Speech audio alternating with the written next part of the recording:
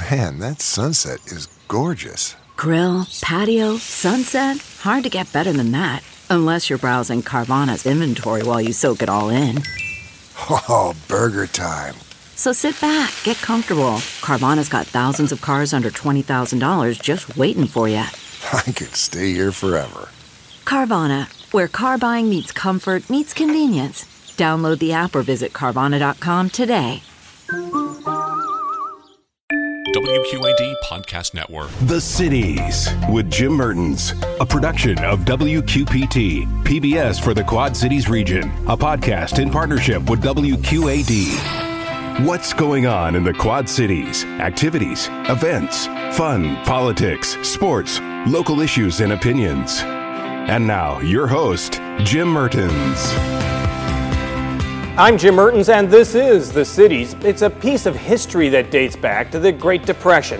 In 1935, the first span of the Interstate 74 bridge was completed. By 1959, the second span, with Iowa traffic heading into Illinois, was finished as well. But now, within 2 years, those two twin spans are scheduled to be gone. Just memories, replaced by a $1.2 billion state-of-the-art bridge carrying cars, bikes, and pedestrians. That's something no other interstate bridge can claim. Well, we've watched it grow since construction started in earnest in 2017. What can we expect over the winter and into the new year?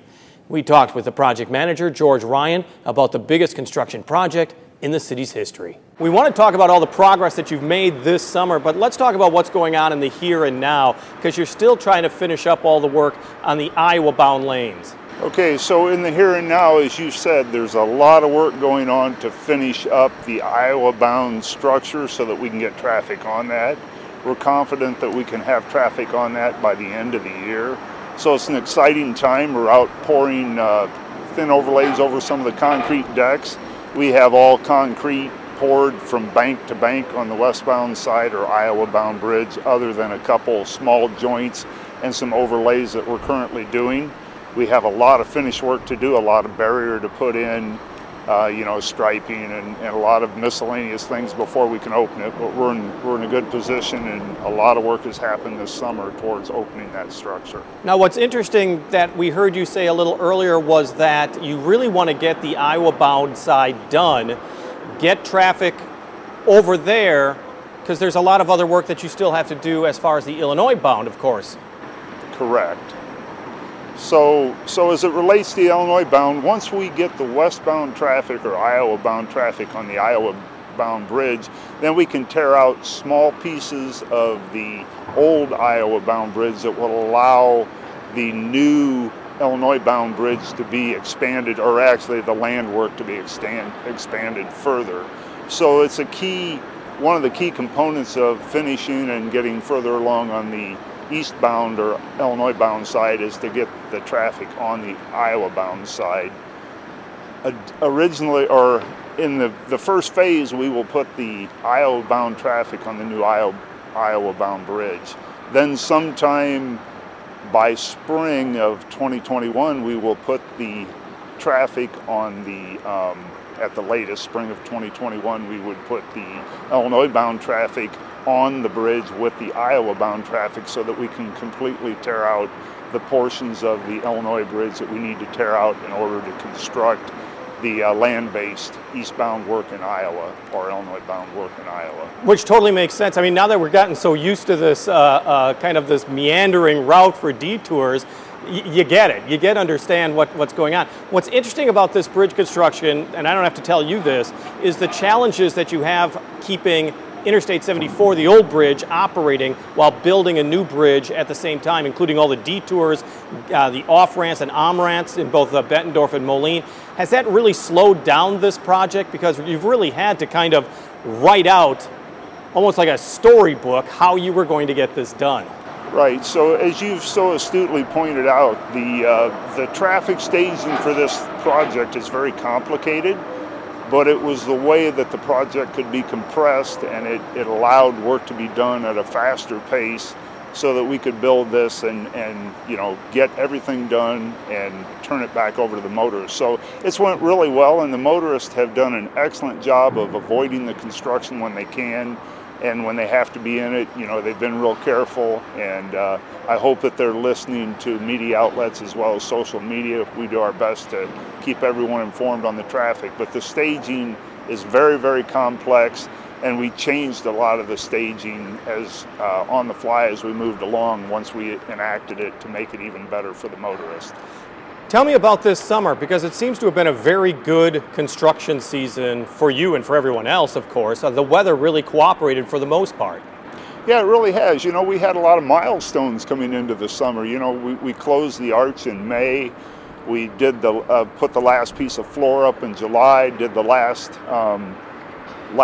deck pour on the arch here earlier this month. So we've had a lot of great milestones towards getting this done. At the same time, there was a huge amount of work done on the approaches coming to the arch. Some of the work on the approaches couldn't even be done until we closed the arch and got the stays and towers out of the way so that we could finish the approaches out to the arch. So you've seen a lot of activity on the job on the Iowa-bound bridge and a little less activity on the Illinois-bound bridge, but that's about to switch up as we get closer to putting traffic on the Iowa-bound bridge. Well, and we always talk about the arches, and I want to talk about that in a moment, but the less sexy part of the construction really is the pouring of the concrete, the approaches, the on and off ramps. You've got to be pretty happy with how that has progressed this summer. Yes, so the land-based work has also progressed very well this summer, and you can see in Illinois that, by the end of this construction season, they'll be pretty close to done with both eastbound and westbound lanes, all 6 through lanes, with exception of just a few small areas that have to be staged. But that's been huge, and you can see on the Iowa side that we've completed a lot of work on the eastbound lanes or the Illinois-bound lanes above where the viaduct is. We couldn't work on the viaduct until we moved the Iowa-bound traffic off of the old Iowa-bound bridge, so that won't happen till, or at least the main work on it won't happen until sometime later on this year or sometime early spring. Let's talk about the arches then, because that is the pinnacle in so many different ways. As you said, the keystone for the Iowa-bound was set in May. People were always worried whether or not it was going to exactly match or if you're going to be off by inches or feet. How close were you? Were you almost close to perfect? Yeah, so, and we've talked about this before, the building of that arch was a very precise operation, and we couldn't be more than 10 inches off when we got to the top, otherwise we wouldn't have been able to get the keystone in. So each piece of that arch, as it was put on, was surveyed several times, and we made sure that it was where it was through steering and various tools, and that was crucial.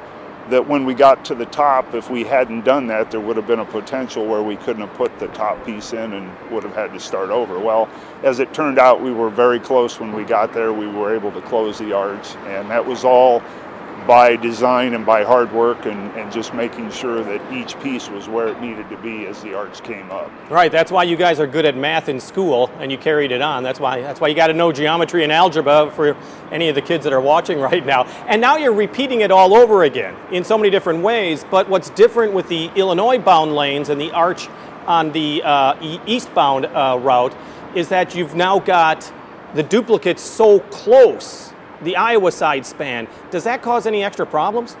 The closeness of the distance between the new Iowa-bound bridge and the old Iowa-bound bridge and the new Illinois-bound bridge is certainly a concern. But it's something that the contractor is prepared to deal with, so it will make that construction a little trickier, and we've had several discussions about it. So it's not going to be an issue, but it's a little different than the last one. There were a lot of lessons learned on the westbound side, and we've seen quicker construction so far on some of the eastbound side. I think that will continue, but there's some specialty things on the eastbound or Illinois-bound structure that we'll have to deal with that we haven't learned yet because we haven't been through that learning curve, but we've certainly looked at the differences, had discussions about them, and the contractor's prepared to deal with the differences.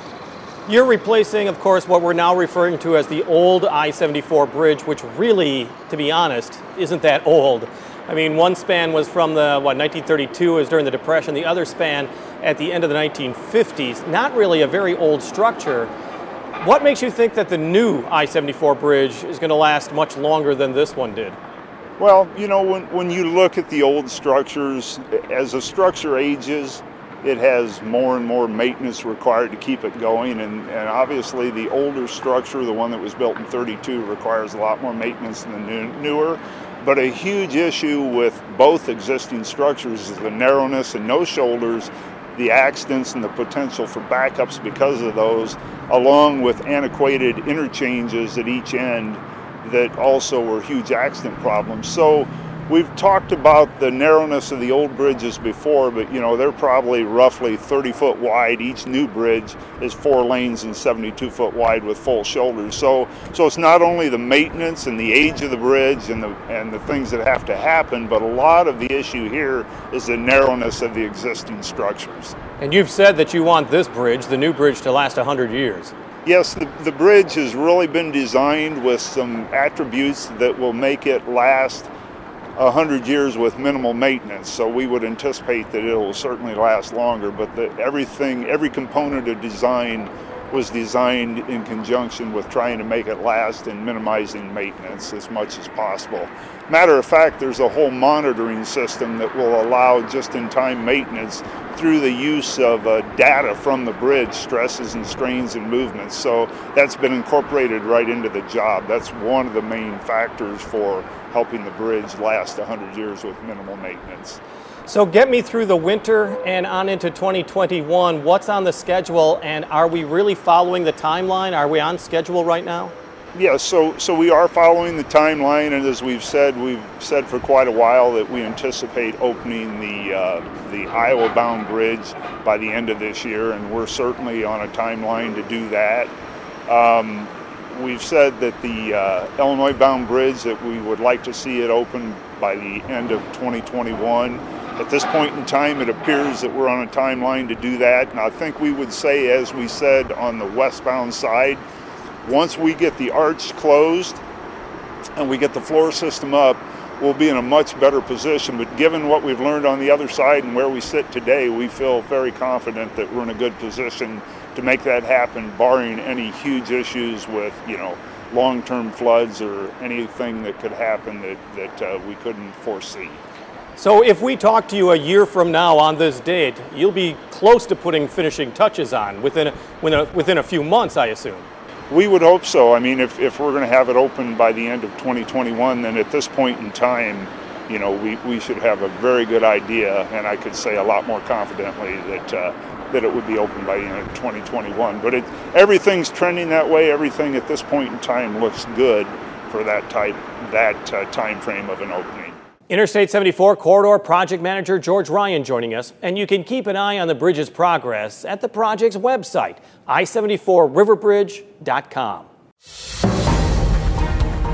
Thanks for listening to The Cities with Jim Mertens. And watch The Cities Thursday nights at 7, Sunday afternoon at 4, and Monday night at 6 on WQPT, PBS for the Quad Cities region. WQAD Podcast Network.